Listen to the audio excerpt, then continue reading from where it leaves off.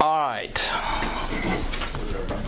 First thing, last week's, that was a good segue Steve talked about with where we're at. Going through Jeremiah, we're going to take just a pause this week to talk a little bit about the environment Jeremiah was writing from. Now, last week, Steve covered chapter 2, Jeremiah. So I thought we ought to just have a quick review. One of the things Steve mentioned, he's mentioned several times, is Jeremiah was at the end of a long reign of kings of Judah. Does anyone know how many kings were there in Judah? Steve talked about it last week. No, I mean kings in Judah. Oh. The whole line from Saul to Zedekiah. There was about 20. 20. There's about 20. I'll save the candy bar for the next question. 20. Yeah, Saul was the first king. Someone say something? Okay, Saul was the first king, then we had David, then we had Solomon, and then there was a civil war and the kingdom split, and there were the north leg, the north kings, and they ended up going to Assyria. The southern leg, the southern tribes were Judah. That's what we're talking about, Judah. So these are the last 8 or so kings in that long line of 20. You remember, and as they're going through these 20 kings, Israel's obedience is going up and down and up and down. And when they get to these last few kings, Israel is just in a tailspin of apostasy. And that's where we're at with Jeremiah. Something else Steve talked about, one of my favorite verses in the Bible, about being offended. Because in Jeremiah, I love when he got onto that. When Jeremiah 2, that Steve covered last week, he talked about Israel's disobedience. They were being offensive. They were falling away. And it's a chapter about them backsliding.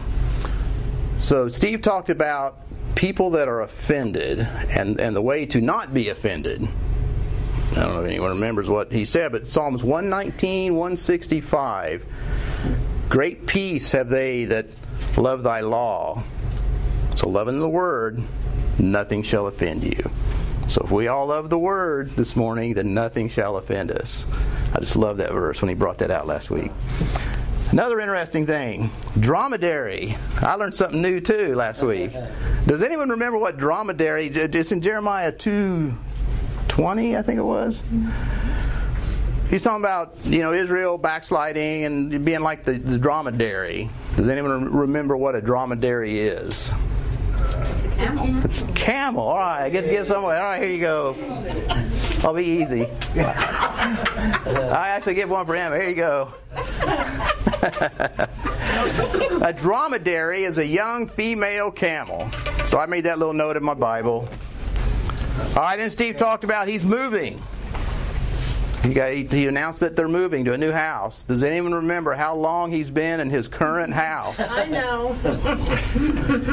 29 years. So that was pretty cool. Two more days, it'll be 29 years. Okay, cool. So hopefully it'll only be 29 and not 28 with 2 mortgages. Or 30 or something. All right, so anyway. All right, that's kind of a review. We did Jeremiah 2 last week. He'll pick up Jeremiah 3 in a couple weeks. All right. What we're going to talk about is what's going on. Babylon, surviving Babylon. The title of the handout, 7 lessons on how to live and thrive in a godless culture, which is exactly where Jeremiah is, and it's exactly where we are today. Steve was very wise in choosing Jeremiah because it's one of the books that in the Bible that just totally depict what's going on in the USA. We almost had our Capitol overthrown a few weeks ago. I mean, we're right here. So he drew this line of the kings a few weeks ago, and I liked it. And what I wanted to kind of do to tie all this stuff together, to help us put our Bibles together, these are those last 8 or so kings of Judah. Something that we forget about is that our Bibles are not written, and they're not in chronological order. Our Bibles aren't.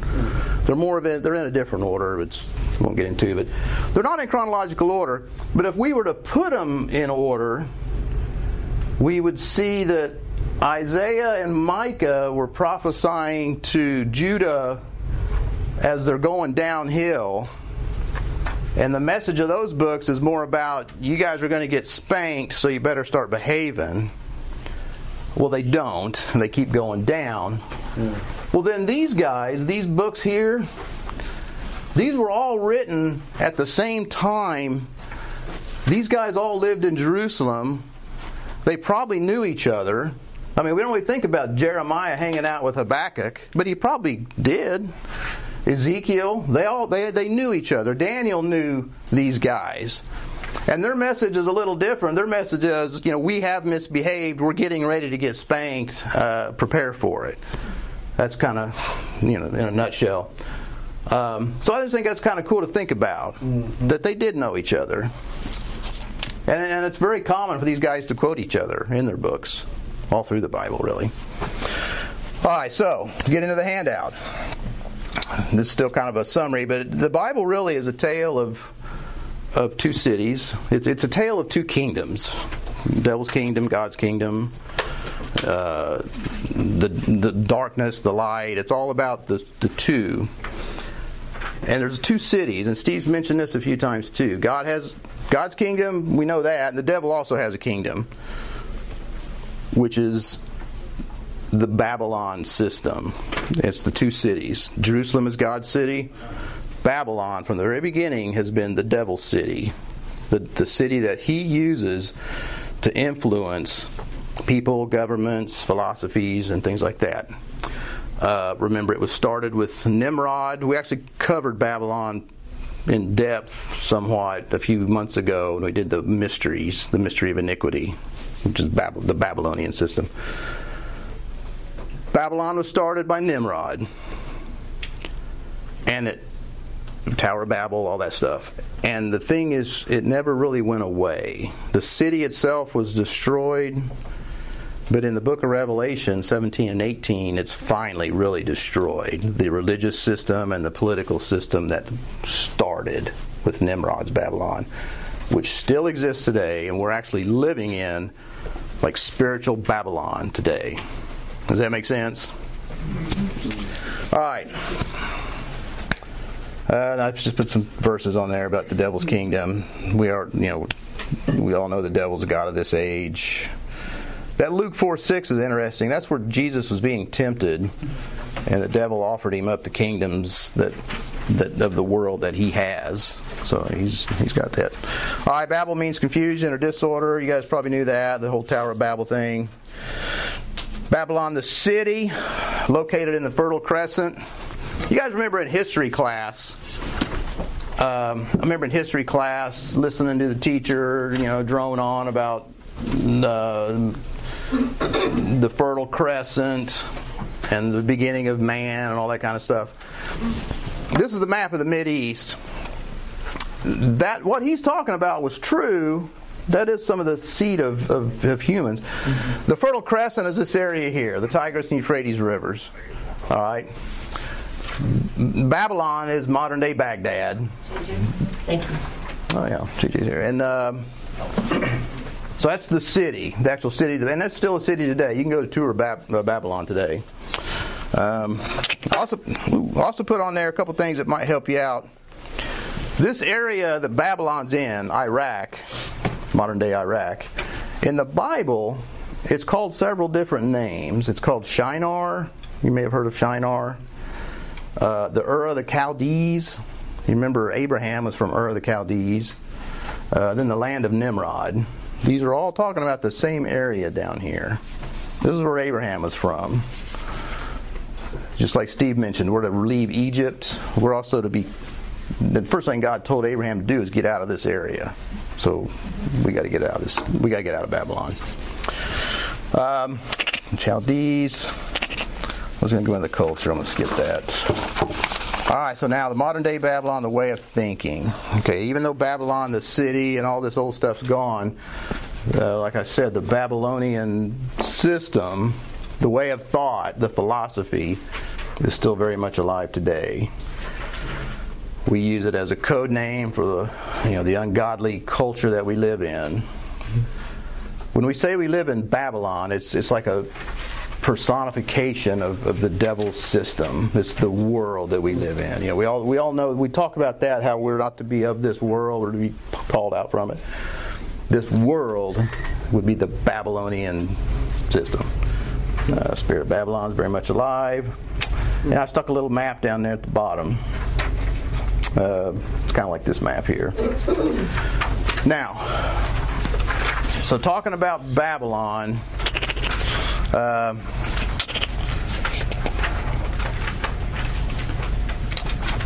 Daniel, well, the next page is a bunch of facts. I just kind of cut and pasted that out of the 7 Mysteries handout. Just some facts about the city, the actual culture of Babylon. You say you can... is the old city there today, you say? Yeah, it's really cool. I remember back in the 80s, Saddam Hussein, he fancied himself a modern-day Nebuchadnezzar. So he spent a lot of money. Actually, let me go back even further. It's interesting to look at history, that these dictators like Hitler, Charlemagne, and some of these other guys, they had like a draw to Babylon and Nebuchadnezzar. I was like, I wonder where they get this at. Well, they have a draw to resurrect Babylon. Hitler did it. Hitler actually, you see the on your handout that the Ishtar Gate, I think I'm on page 2 or the back of it. That's the Ishtar Gate that Nebuchadnezzar and crew built. Hitler went down and found that thing and dug it up, and they've got it up in Berlin. And he did that with a lot of Nebuchadnezzar stuff. Saddam Hussein in the 80s, he spent a lot of time, effort, and money to rebuild Babylon. It's about 50 miles south of Baghdad. It's a city. He had a bunch of bricks cast with his name on it. Saddam Hussein, the new Nebuchadnezzar. I mean, they're all about resurrecting Babylon. He had a coin. Had a coin. I stuck a picture of it on there. That's him and Nebuchadnezzar that he had minted. Yeah, it's interesting. All through history, Babylon has it's got that draw to people, to ungodly folks. I'm looking for something interesting in Babylon here. We've talked about a lot of this in class before, but the Hanging Gardens of Babylon, one of the 7 wonders of the world, was made there. Religious system. Yeah, Babylon's called the mother of all harlots. The religious system's still alive today. We'll talk about that maybe some other time. Babylon represents, the very last point, 14, that's kind of the key here. In the Bible, Babylon always represents Satan's city. Just like Egypt always represents the world, Babylon represents Satan's city, just as Jerusalem is God's city. So, all right, next page, real quick here. This is kind of a quick baseline here. Who is this King Nebuchadnezzar? I got his picture there. And that's actually Burger King. That's Burger King. But I just found him. Hey, that's a funny looking king, so I stuck him on there. That's Burger King. Nebuchadnezzar, big name. It means Nebo, protect your servant. Well, Nebo is one of the pagan gods of Babylon. So his father named him that.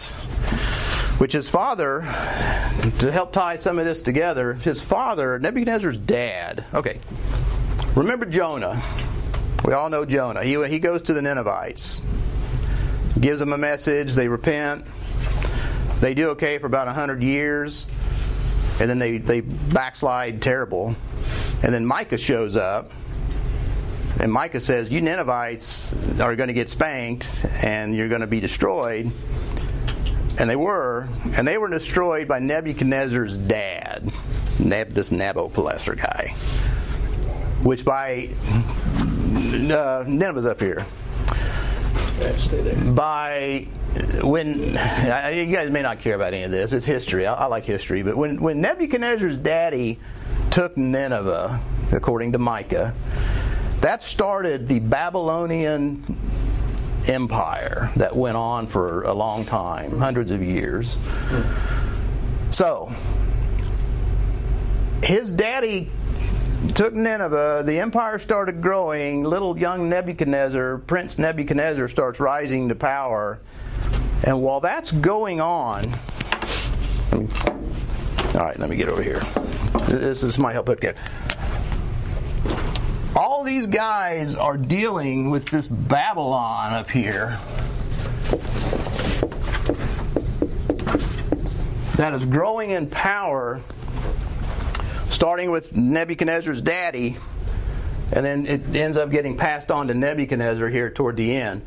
So all during the reign of these guys, as Israel's spiraling downhill in apostasy, Babylon is just getting bigger and bigger and bigger and stronger.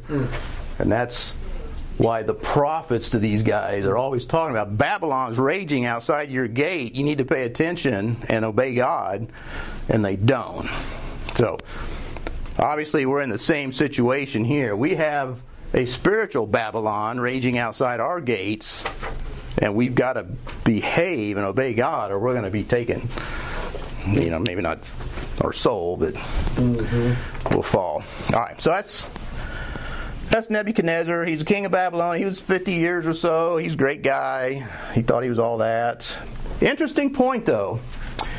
About halfway down there, I put the bullet. God calls Nebuchadnezzar my servant because he was God's tool to discipline Israel. Just as today, God uses worldly things, other people, and people that aren't believers, whatever, to discipline us. It's kind of the same thing. So even though he was a bad guy, Nebuchadnezzar, he was still God's servant. So I think that's interesting. Yeah. Mentioned many times in our Bible, Nebuchadnezzar is over 100 times. He's a big player. But another fun fact. Nebuchadnezzar's big in the book of Daniel. He's a big guy. He's the king at the time when all this happens. Nebuchadnezzar is the guy that is very prideful. He thinks he's all that in a bag of chips. But God humbles him, and he's the one that God turned into a beast for 7 years, and he was out grazing in the field. So after that, he became a believer, Nebuchadnezzar. So we'll probably see him in heaven. Daniel chapter 4 are the words of Nebuchadnezzar praising God. It's an awesome chapter about just the greatness and glory of God. So he does come around. So, it's never too late for someone if you think they can't get saved. Yeah. If Nebuchadnezzar can do it, anyone can. Amen. So he was a good one. All right, so that's Nebuchadnezzar. All right, now who is Daniel? I got a little picture of Daniel there. All right. I'm thinking the order I want to go through now. We'll just go through this. All right, so who is Daniel? Well, he was a member of the royal family in Jerusalem. Sometimes we forget that. He was a member of Zedekiah's, of this clan here, the kings of Judah. He's young. That's why I purposely put the picture of the kid here. Daniel. I got too much stuff up here. Daniel was only around 13 or 14 years old when Nebuchadnezzar took him hostage, prisoner, to Babylon. He was a young guy. Daniel was only 13 or 14 years old. So he was a teen living in Jerusalem, taken prisoner by the Babylonians. He was an innocent teen, living the dream, I put. I think of Billy Joel, Innocent Man. His innocent teen here. He didn't do anything wrong. He's kind of an innocent bystander, like a lot of us are. When we were born into this world, we hadn't really done anything wrong. We were born into a family that had disobeyed God, and now I'm paying the price for it. And that's exactly what happened to Daniel. He was just born into the king's family. He was an innocent bystander. He was 13 or 14 years old, living the dream. I'm sure he had plans to get married, do whatever he was going to do in life. And when he woke up one day, his environment changed drastically. And he's being marched off to Babylon. Now, remember, Jerusalem's way over here. It's a 4-month trip. It's like 700 or 800 miles. They follow the rivers to get to Babylon. So but when Nebuchadnezzar comes in and takes the city, rounds up the king's family first, and we'll talk about that in a second. He marches all of them up to the river and then back down to Babylon. So there's young Daniel, 13, 14 years old, and this is happening too. All right. Another thing too we don't think about. I mean, he was a young guy. I'm sure he had dreams and plans just like we do. He wakes up living in a foreign land as a hostage. He was emasculated. It doesn't say that specifically, or castrated, but he became a member of the king's court as a eunuch, and all eunuchs were castrated. So that's something we don't think about. So he definitely didn't ask for that. So he just woke up to that new situation, just like we have to. Now, and that part is I just talked about it. It's mentioned in 2 Kings, Isaiah, back in 2 Kings, back in the book of Isaiah. Whenever Hezekiah and them were like starting their downward spiral, and Hezekiah actually invited the Babylonians in to view the stuff, and don't have time for that. But Isaiah, God told him then, your seed will become captives and be eunuchs in the king's court. So Daniel was prophesied to be happening, and those are some of the verses where it happened. It's prophesied. All right, so Daniel spent his entire life in exile. All right, candy bar bonus question. How long were the Israelites captive? It was Judah captive in Babylon. 70 years. All right, Carol, 70 years. They were here 70 years, and Steve's going to get to that in Jeremiah, because God clued these guys in on what's going on. Yes. So, 70 years they were. Now, the whole time, Daniel was in Babylon. He spent the rest of his life in exile. God didn't deliver him. So think about that. Like, we are in this world. Wait, we're not of it? Yeah. When we get saved, God doesn't deliver us from our Babylons and our issues. He doesn't deliver us, but He wants to be with us and help us go through them. And that's what the book of Daniel is all about. I got Rich choked up back here. But anyway, that's the deal with Daniel. He was with them in their trials. He didn't take them out. Oh, another interesting fact. I don't know how I forgot this. Daniel he's made king of the Magi, the magicians, the Chaldean magicians, which goes back in the book of Matthew when the Magi shows up, knowing when Jesus is looking for him, because they know when he's going to be born. It's because of Daniel, his influence. So that's a Christmas message, but it's kind of cool. All right, the last point there. So wait, back up to that a little bit. So he was over the Magi, the magicians. Yeah, the Persian Magi. Yes. But there's kind of a court of them that maybe those traditions that Daniel taught was passed down? It was passed down. They knew Daniel 70 weeks, the 70 weeks of Daniel tell us to the year about Christ and when he's going to be cut off, and they know how old he's got to be, so they can kind of count back. They knew when he was going to be born. So the Magi from Matthew, they leave Babylon for like 4 or 5 months before Jesus is born. They finally show up over here in Bethlehem looking for him, or I think Jerusalem. That's why they were there. They weren't just some guys wandering around. Hey, I hear the Savior's going to be here. They knew because of Daniel and the 70 weeks and all that. So yeah, Daniel had just a huge influence on this time period. So it's an awesome book to go through. Love Daniel. All right, so the last point, there is not a negative thing said about our buddy Daniel. I mean, all the guys in the Bible, all the men and women in the Bible, they always got some fault that God, lets us in on. Not Daniel. He's a good guy. So now we go to the 7 lessons on what did this guy do to help us? Because Daniel lived in this environment physically. He lived in physical Babylon with physical, Nebuchadnezzar and all this stuff. We live in spiritual Babylon. So in chapter 1, but we all know the story of Daniel in the lion's den, Daniel's 3 friends in the fiery furnace, and all the visions that God gives Daniel. He was more of a man when that stuff happened. Daniel chapter 1, he's still a boy, young teen. So we see Daniel, we see his character building right at the beginning of the book, like what kind of guy this is.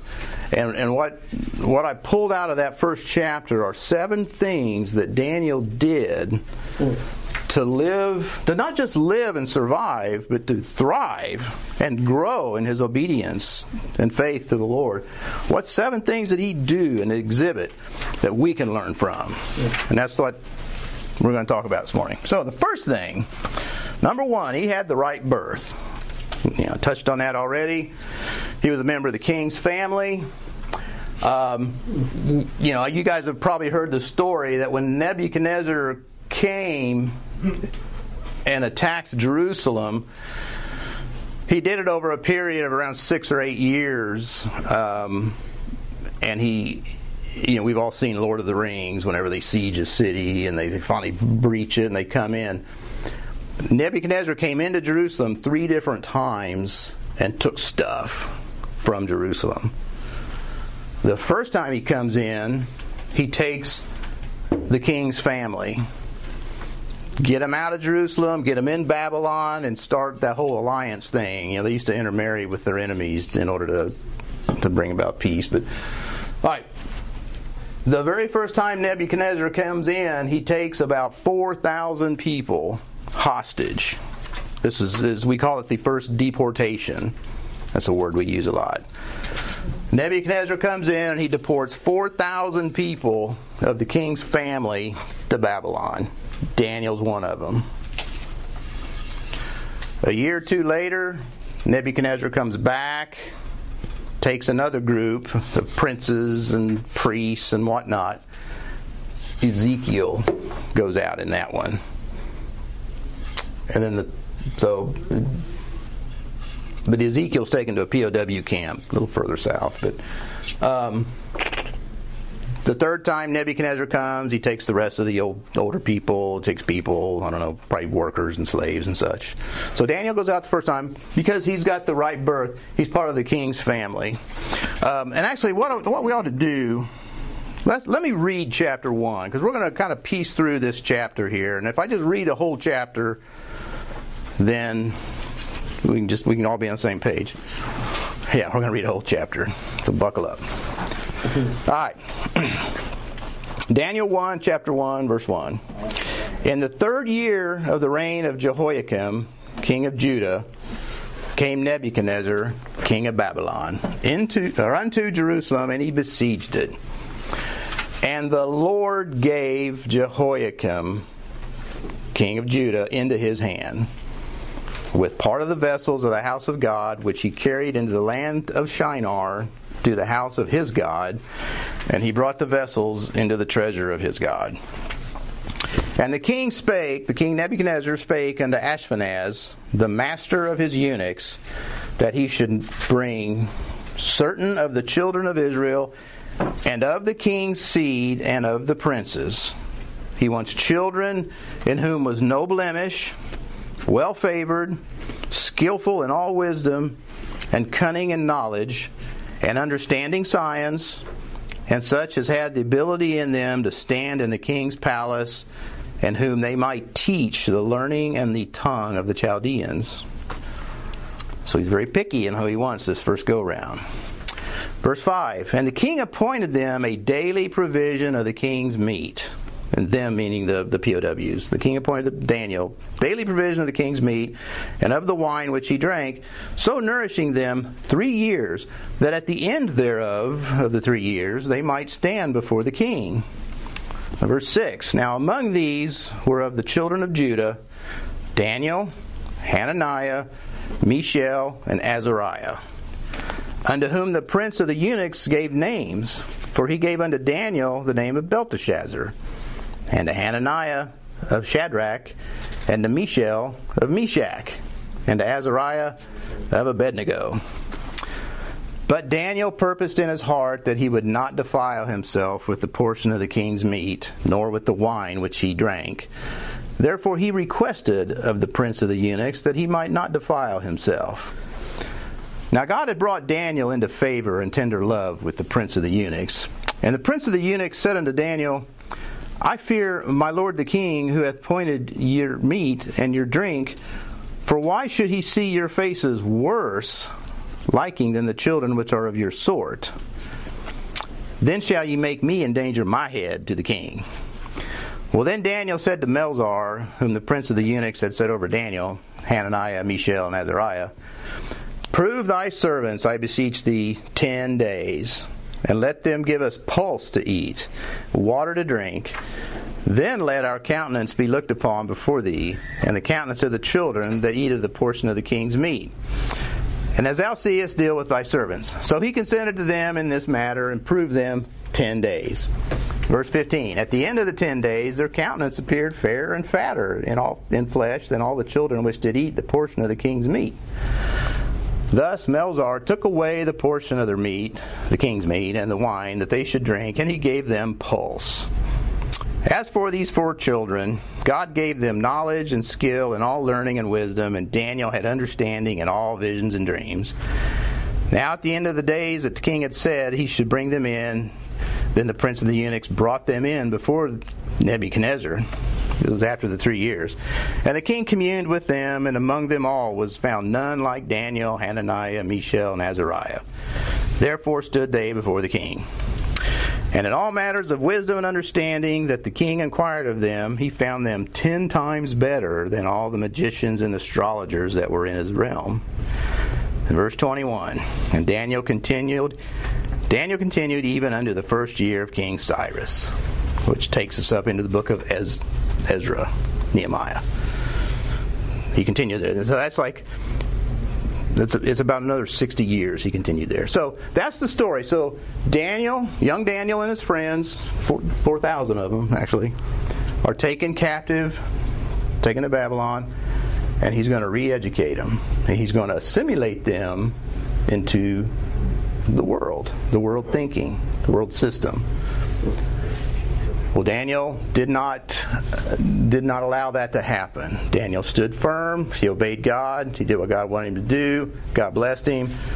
So we're going to look at what did he do. So first was the right birth. We looked at that. He was part of the king's family. So that's how we ended up there. The second one is the right friends. This is something else Daniel did here. We'll kind of go through these verses as we go through this.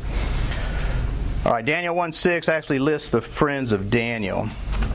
And I think it's interesting that there's 4,000 or so taken, but God doesn't really tell us about any of those. We only know about these three friends that he hangs out with, which are also like-minded with Daniel. And I put no lone wolf or secret agent believers. This is showing us that in order to live and thrive in Babylon as Daniel did, he needed companions. And he had them in these 3 guys. These guys were very faithful. They went into the fiery furnace. Daniel didn't, but they did. We all need the encouragement and accountability and sharing our burdens and our joys with close friends. So the second lesson from Daniel is to have the right friends in your life. You know, I think AA teaches new playground, new playmates, that type of thing. That's what this is. So Daniel had new playmates here. He had people, he hung out with people that loved God and wanted to do what's right. If he had not, he would have compromised, probably like the other 4,000 did, and we would not have heard anything more of him. So, no lone wolves, secret agent believers. You know, have you guys ever worked with people that were believers, but you wish they would just keep their mouth shut because they're doing more damage? And I that's what I thought of when I wrote that. I know some that are believers. I don't know. Should get off that. But anyway, we don't want to be that way. We want to be like Daniel and have the right friends in our life. Number 3, the right name.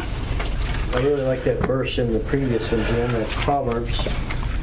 Yeah. That's. I mean, the Bible's full of verses that we need to surround ourselves with the right people. We won't make it if we don't. So yeah, it's a lot of good verses about that. All right, so the right name. Now, who names us? Our parents, the ones that created us, name us. Our names usually mean something. I was named after, there was James Stovall. He was, a relative of mine was a veterinarian back in the 1800s. I don't know if he's a believer or not, but hopefully I'll see him. But we all have names that are special, and when we become believers, we are now children of God, child of the one true King. We're little Christ. We're Christians. God gives us a name also. Well, one of the first things that the world system wants to do to us as we're growing up as teens is to change our identity and give us a new name that is not what God intended for us. And I did this little chart here, Daniel, and then the new names. They start out with good godly names, Daniel and his 3 friends. Well, Nebuchadnezzar gives them the names on the right that they're all named after gods of Babylon. He's trying to change their identity. It's like when we tell these kids, you're a loser, you're not worth much. We're trying to put labels on them to make them think differently of themselves. We can't allow that. We can't do that. We can't allow people to change our identity by giving us a new name. And Daniel didn't either. And I also think it's interesting that Hananiah, Mishael, and Azariah are the 3 friends, but the world always teaches us. I don't even know, because I always refer to them as this: Shadrach, Meshach, and Abednego. Those are the Babylonian names. That's not their real name. So I think, to me, that's subtle Babylon just teaching us, this is even their Babylon names. But they're really Hananiah, Mishael, and Azariah. Jim, and Carol was in the class too, in Daniel in HBI, Jeff talked about how God honored them by naming them, like in verse 19, by their Hebrew name. Yeah, he does. God points out their Hebrew name. Yeah, Babylonian name. Exactly. But we don't. We kind of gravitate to the Shadrach, Meshach, and Abednego. So whenever I teach over in Mighty Warriors, wherever I'm teaching kids, I always make sure to point out their real names are Azariah, Hananiah, Mishael, not those others. So anyway. So forced assimilation, we have no preference. We don't know. People can call us whatever they want. Holy rollers, Bible thumpers. We get called all kinds of names. We can't let their names label us, change us. Devil wants us to believe we're worthless or whatever, so they'll try to label us that. So, all right, number 4. I got to cook. The right testimony. I like the way in verse 8, Daniel just requested, basically, they said, you, Daniel, and your buddies can eat at the king's table. We got all kinds of, bacon-wrapped chicken. We got smoked salmon. We got all kinds of good stuff. And he kindly requested, no, that's really not what God wants me to do.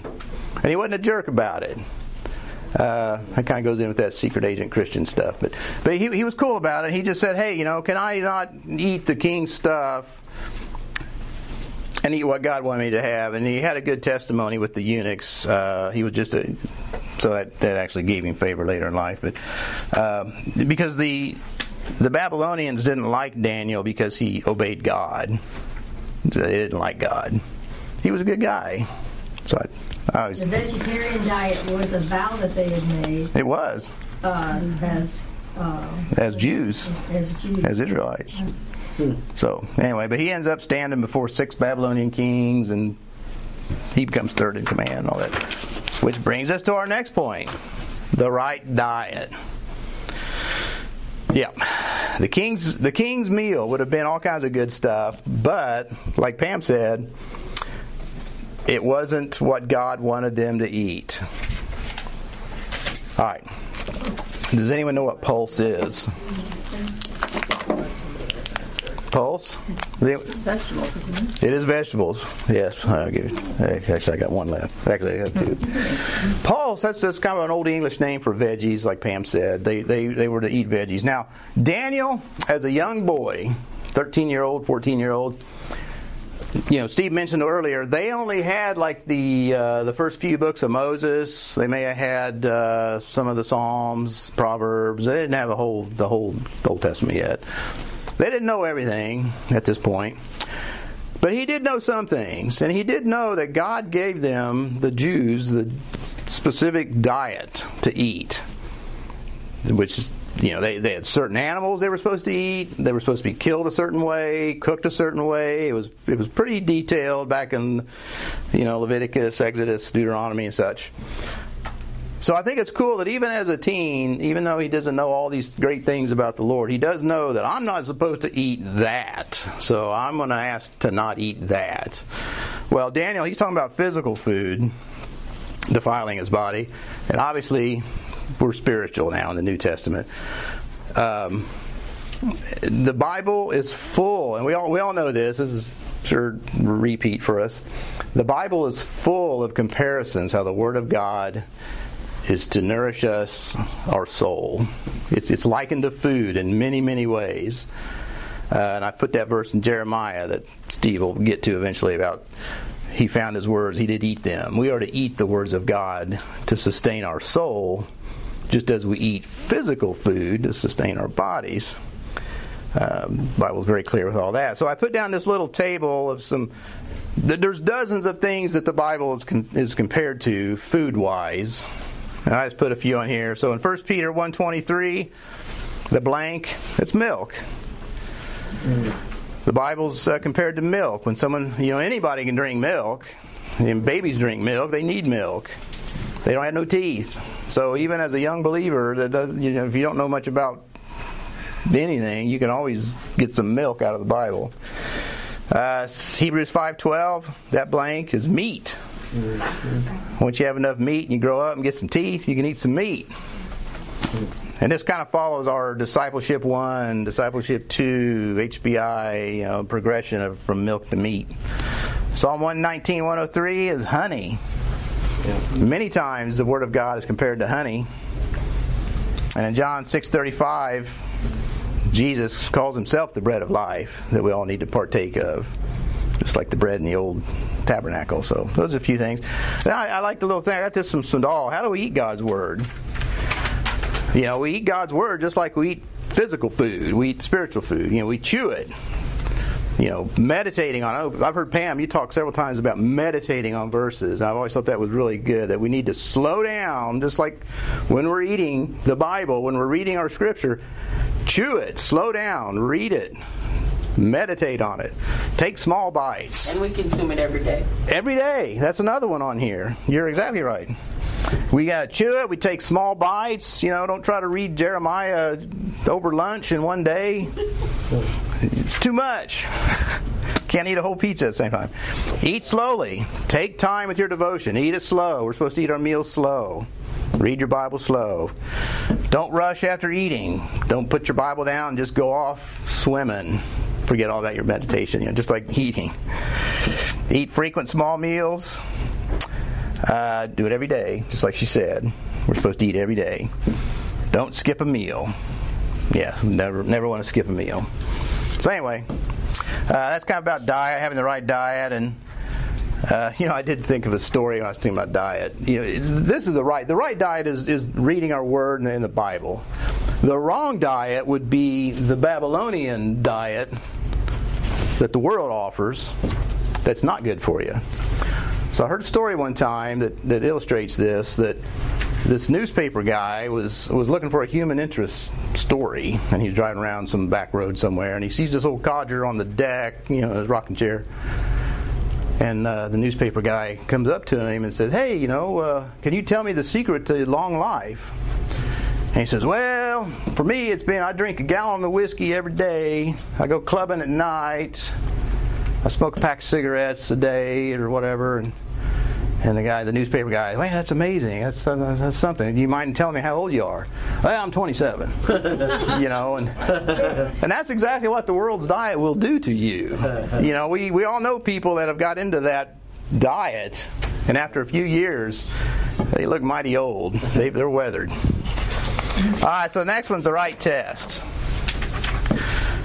Remember down in verse 12, Daniel says, "I don't want to eat that meat. I don't want to eat the devil's food, but I'm going to eat God's food. I'm going to eat veggies."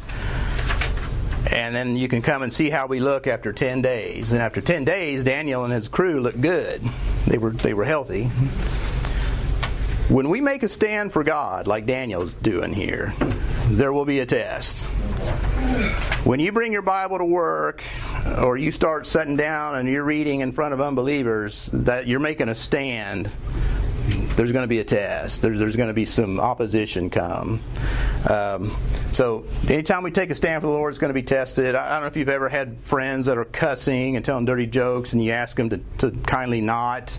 You're making a stand, and now you're going to be tested. And so we've all done that, hopefully. So leads to unashamed boldness. Doing that is good. Daniel, after his test, he came out much better than his buddies. So it's a good thing to stand up. The right obedience. This is probably my favorite thing with Daniel. The book of Daniel was written by an old Daniel. It's like chapter 1 here is not a diary that Daniel's writing as it's happening or shortly after. It's Daniel as an old guy looking back and seeing how God led him and put events in his life, and how the stands that Daniel took for the Lord paid off and God protected him. I think if it was a diary, we would have heard about his terrible journey, maybe the friends he lost, maybe his parents were killed in Jerusalem when it was taken.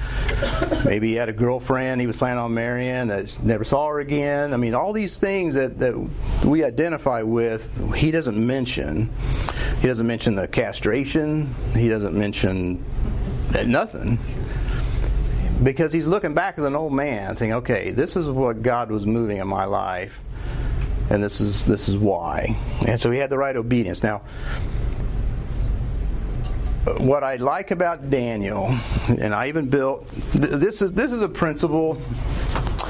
I wished someone could have really explained this to me when I first got saved. So I wanted to really take time to explain this. I think most of us have been around a while, but maybe not. But there's a principle in our life as believers. That the more we obey God, the more light and illumination He will put into our lives. I didn't understand this when I first got saved. I don't know if Daniel understood it here, but I think he got it eventually. That as he was obedient to God, God gave him more light. So what I did, I built this. I'm going to put it so people at home can see. This is my Obey the Light demonstrator thingamajig. This illustrates a principle of our obedience and faith. I don't know if that... Can they see that there? Maybe I'll just hold it here. Okay, all right. Here's the deal. Here's what happened with Daniel. And this is what happens with us. And this is what I didn't understand. I understand it now. We all need to understand it. When we were first saved, we all want God's hand in our life. We all want God's blessings. We all want to... When I got saved, I wanted to know everything about the Bible. I see these preachers talking about all this cool stuff with Israel and kings, and I didn't know any of it. And I was very frustrated. I want to learn the Bible. I want God's hand in my life. And it takes years. So, here's the principle. Is as we're saved, is it going to blow up? Everybody's like, what's it going to do? As we get saved, God comes into our life, gives us a light, and lights us up. We understand a few things when we first get saved. Well, if we're obedient to what we know, don't worry about what you don't know. See, I worried about all the things of the Lord I didn't know. And I, in my flesh, tried to learn a lot of it, but it doesn't work that way. We all need to be obedient to what we know. So whenever you're first saved and you first come to know Christ and you ask Him in your heart and He lights you up, we all know that we need to go to church. I mean, that's the first thing. I mean, everybody knows you need to go to church. So as a person, as a young believer, someone that's wanting to get right with the Lord, as they go to church, God will start giving them a little more light. Well, then I start learning, well, I need to read my Bible every day, like she said. I need to pray. And He starts giving us more light, more illumination. We start seeing God in our life, working in our life. Maybe we see our prayers getting answered. And then as we keep continuing in that path, we keep getting more illumination in our life. God's lighting us up. We're becoming a light to the world now. Other people are seeing it. And we just got to keep obeying Him. And we just keep shining brighter. What we often do is we'll get discouraged. We quit reading. We quit going to church. And that light will go away. And we'll start looking at Babylon more than God. And we get afraid and we get panicky, all the things going on. So obedience is the key. Obeying what you know to do, God will show you, that He'll be a light to your path to show you which way to walk. Because when you don't know where to walk at first, but being obedient to what you do know, He'll show you how to walk. So that's my little box to demonstrate that. I'm going to use it in the Mighty Warriors one of these days. So, that's right. I was having a thing of it there. I was sitting in the driveway one day and I thought of that. All right, so to kind of summarize, those are the 7 things Daniel did to allow him to live and thrive in a godless culture. It could be work. We're all in a lot of godless environments. My work is that way, and I suspect that all of us are. Families. Some of us have godless families that aren't believers and do all kinds of stuff that we're in the middle of. So these 7 principles will help us thrive in those environments. Daniel did them, we can do them. And then I just kind of put some summaries. The world wants to change us, give us no identity. The world has the best filth. The king's table, the best filth there is, the devil has offering up to us. Just different points there you can go through. So down there at the bottom, the lessons from Daniel can teach us how to stand up for our faith and remain obedient. Because we are exiles. Like Daniel wasn't rescued. We don't leave Babylon until we die. And then we are truly free. So anyway, that's the first one, Babylon. Any questions? Nope. All right. So, we're a little early, but that's okay. I had a comment. What's that? On the testing. Yeah. One thing I got out of Daniel when I studied it is when we take a stand against something, we should in our heart be like, I'm taking a stand on this. This is where I stand regardless. Yeah. Well, we have to have the testing. Yeah. Because if we're not being tested, we're not really taking a stand. If we have no challenges about whether we believe or don't believe about this. Yeah, that's true. It's not really a stand. Yeah, that's true. That's a good point. When we take a stand, we need to be in our heart, be like, yeah, bring it on. Yeah, there you go. Bring it on. Yeah. And then, yeah. Very true. Sometimes we fear being tested. Yeah. But so then your heart is not 100% in that taking a stand. It's just words. Yeah, yep. That's very true.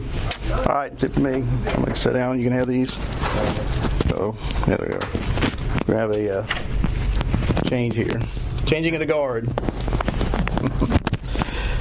All right, well, we got just 5. Whoops. Oh, what? Yeah.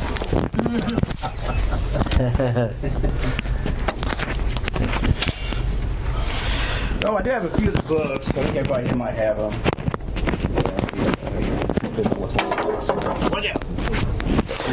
All right. Well, thanks, Jim. That if you didn't remember, a month from now we'll do a Babylon Part 2. Does that sound right, Jim?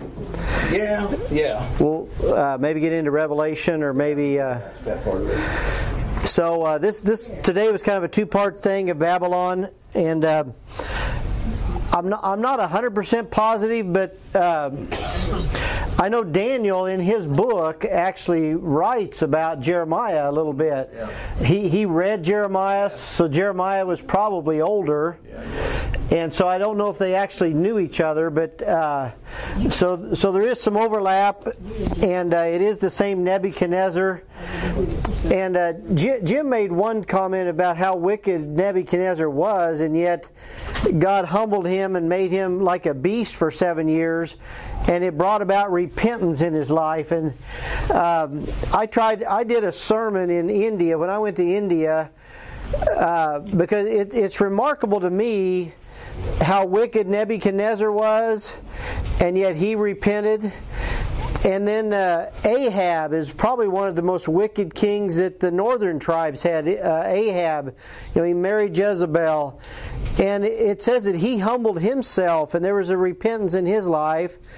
And then even Manasseh actually went to bondage as well, and he humbled himself, and the Lord gave him repentance. And so anyway, no matter how I tell our Life Issues folks, there's nobody too bad that can't be saved, and there's no one too good that doesn't need to be saved.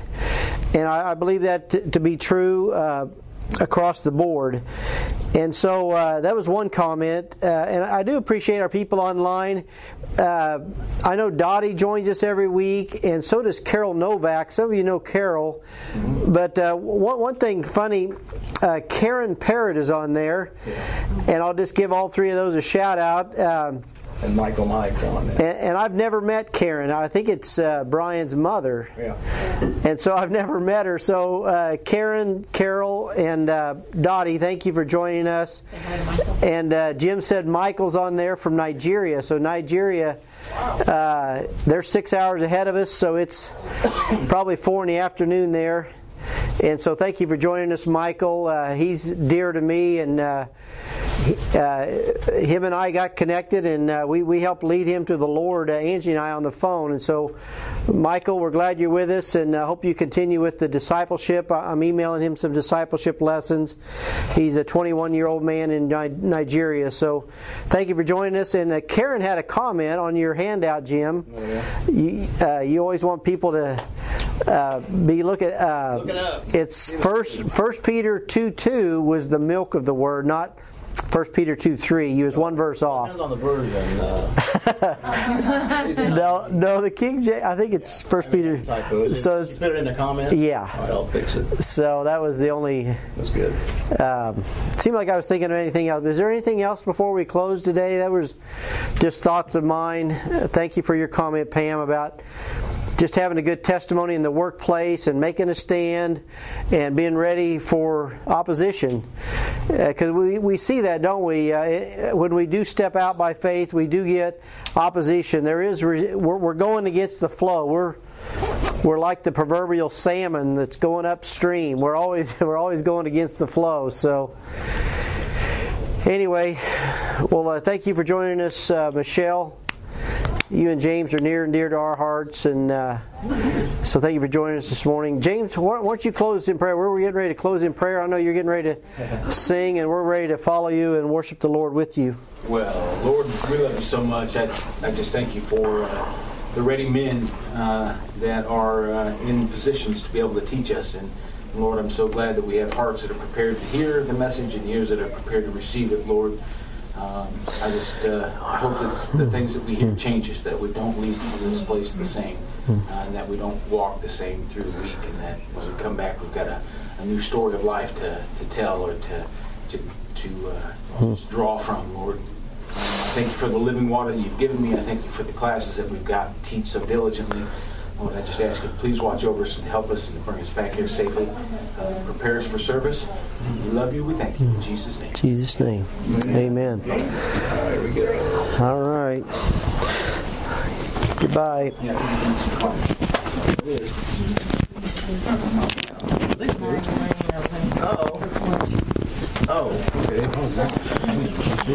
I'll go ahead and shut this off, Jim. Sorry, what? I'll go ahead and shut this off.